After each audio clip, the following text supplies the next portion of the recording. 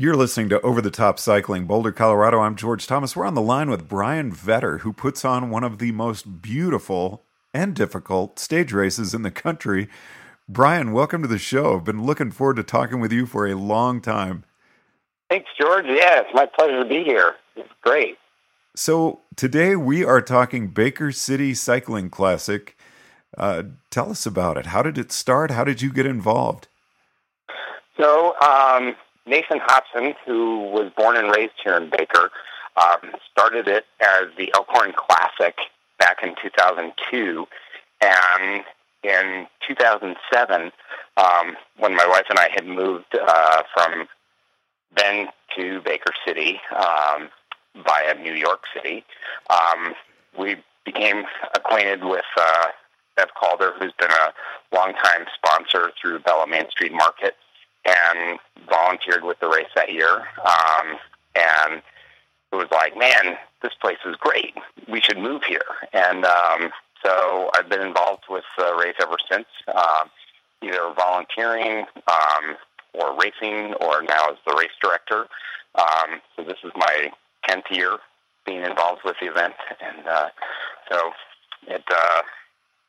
that's sort of how I came to be involved and fell in love with what's one of the most difficult and also,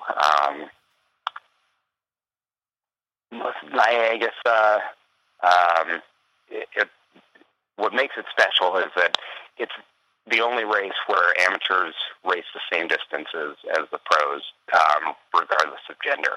And so, my first year being introduced to it, I'd come to bike racing through a background in triathlon where, everybody does the same distances.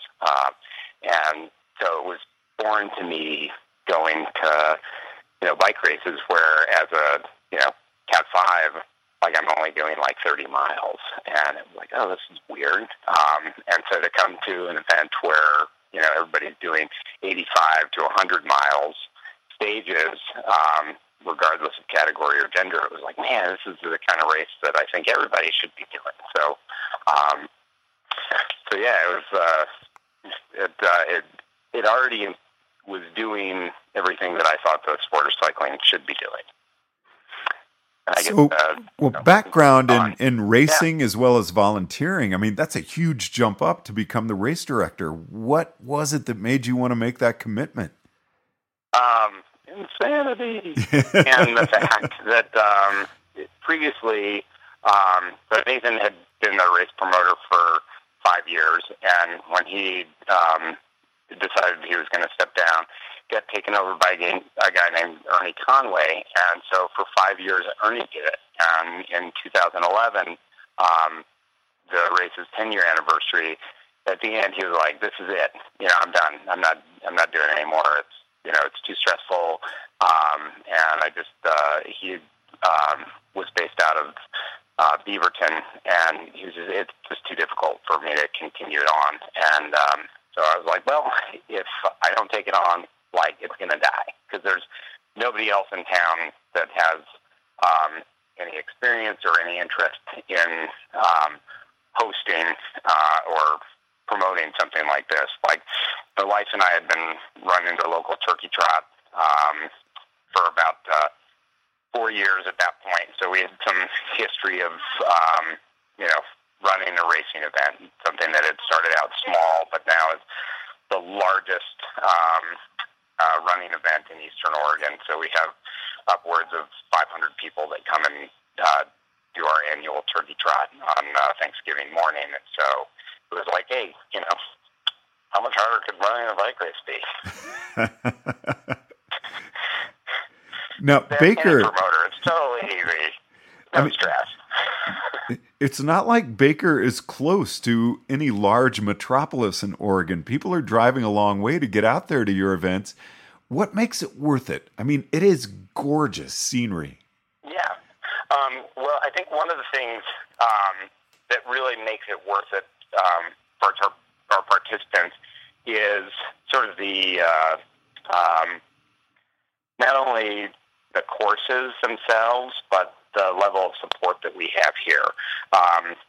And it always blows me away because we work with new people every year, but we also work with the same people over and over again. So there are some volunteers that have volunteered for 15 years. Like they've handed out water bottles or helped clean water bottles or worked at the spaghetti feed or been a driver for every single edition of the race.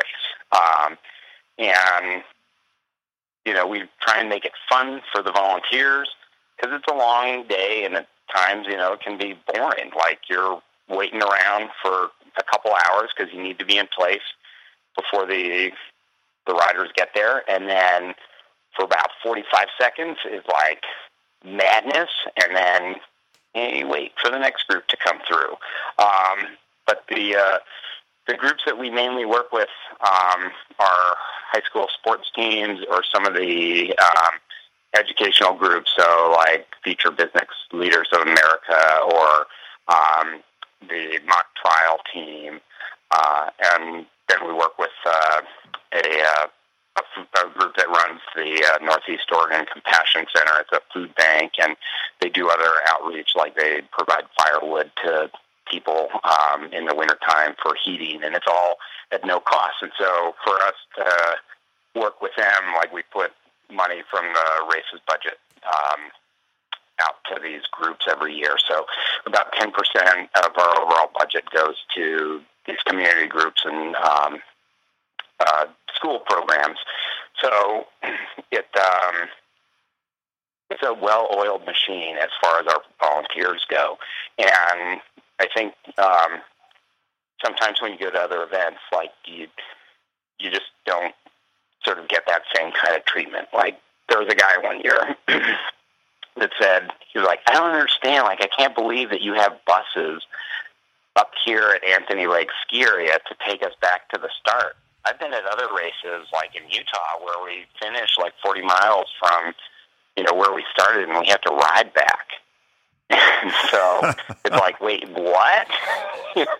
And so to me, it's just like if somebody's going to spend like $95, which is our early season price, or the full price of $140, like they should be able, taken care of as if they were on a pro team. While we don't have a caravan that follows them and passes out water bottles, like you would see in the Tour de France, we do have a full caravan of support for every single field that's out there, just like we do for pro men's riders. And if a team, a really level team has a team vehicle, like they're in the caravan along with our race officials and our neutral support.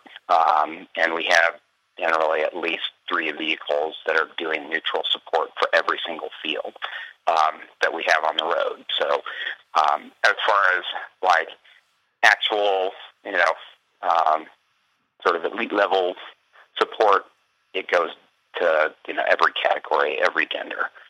Now, you also said a word earlier, community. The town of Baker really gets behind this event, don't they? Yeah, they do. It's like I said, we've had these volunteers that have done it for every single year, and they plan their summer vacations around it or their family reunions. But it's like, I definitely can't leave town because the last weekend in June, the bike race will be here. We've got to be there for that. And I think one of the things that's helped to bring it back to life is that my wife and I live here, and so we work and see these people on a regular basis. And so what had happened near the time that it transitioned over to us was that the promoter lived a long way away, and you didn't really see people except for on race weekend. And it, I think it took its toll on some of the volunteers. It took a little bit of fence mending with some of the local sponsors because it's so stressful. And when you get to town and you have to focus on making sure that everything that needs to happen for the race is happening. Sometimes you just have to be, demanding. And so by having it be run by a local group, and it's run by the nonprofit Baker Loves Bikes, the fact is that people have more ownership now than they did 5 years ago. And so it's easier for people to be like, oh, yeah, I see how it's benefiting the community. Like I see, now riders bring canned food to the food bank because that's where we start the time trial. And I work with the fifth grade students every year to create original artwork for the posters that we put up around town for the months leading up to the race. So for 5 years now, I go in the springtime, teach them about the history of bike racing, talk to them about the race here, and then they use different photos from the race itself, and they create individual watercolor paintings that then I turn into posters that get the race dates and the sponsors' logos and stuff all over them. And so it's a way for, like I said, people to feel like they own the event. And, that's, in my mind, that's how you get the community involved and excited about something that, isn't normal for a Western cow town. There are more cows in Baker County than there are humans. So it's, in ranching areas, sometimes recreation isn't the first and foremost thing on people's mind. It's, work-oriented. And so, to sort of be able to better include people in the event is, I think how we've really gotten people to be more supportive of it. And what are the dates for the 2016 race? June 24th through the 26th, and we have 2 stages on Friday. So we have a road stage in the morning that's about 40 miles with about 1,600 feet of climbing. So it's a relatively flat stage for us. And then in the evening, we have an uphill time trial at the Oregon Trail Interpretive Center, and it's a 1 mile, and it's like 400 feet of elevation gain over that 1 mile. The current Strava KOM on it is like 4 minutes and 30 seconds, so it'll be interesting to see if anybody can break 4 minutes. I'm lucky if I can do it in 8. It is a tough 1 mile climb. And then on Saturday, we have a 11-mile time trial in the morning and the crits in the afternoon. And on Sunday, we have a 85-mile stage that finishes at Anthony Lake Ski Area. Just a little, it's the highest point on the course is a little over 7,300 feet. So it's the highest finished in the Northwest, and just gorgeous. So hang on just a minute now. Your early season registration is $95 for a 5-stage stage race with distances all the same for each category, plus a bus ride back 40 miles from the Anthony Lakes finish line to Baker. You get all of that for $95 if you register early. True. And for the next 5 weeks, we're drawing bird cages or owl cages from our sponsor, Portland Design Works, for anybody that's registered before the price goes to regular price on April 1st. And regular price is $140? It's $140. And do you have a website that people can go to get more information? We do. It's bakercitycycling.org. And is there a race hotel? I'm taking it, I've been through Baker. It's a beautiful little town, but it is little. And we're talking hotel room. Is there a chance of rooms getting filled up and people not being able to fill up pretty quickly? Yeah. Like a lot of teams also rent houses. The Always Welcome Inn is the hotel that we use as our host hotel. The Geyser Grand, which is the sort of crown jewel of Main Street, is another hotel that is super bike friendly.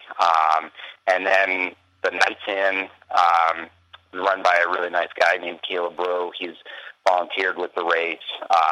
He's planning a cross-country trip himself by a bike, and he does this great thing where if you check out on Friday or on Sunday to go and race, like you can come back and he's got a special shower room, so like you can check out and be out of your room, but afterwards come back and take a shower before heading on to wherever it is you live, hundreds of miles away. Well, that's fantastic.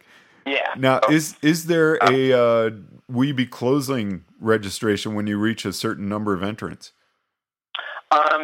We cap it at 100 for our most of our categories, except for our Cat 4-5 and Masters 4-5. We kept that at 75. So once we reach those numbers is when we cap it. Now, we're looking forward to doing regular programs with you, as well as race reports and checking in with some past winners, past participants. Really looking forward to being involved with your event this year, Brian. One more time, the website where people can go for more information? It's bakercitycycling.org. All right. Well, thank you so much for spending some time with us today. And yes, we will be chatting quite a bit about your event in the coming days. Great. Thanks so much, George. Over the Top Cycling, Boulder, Colorado, I'm George Thomas.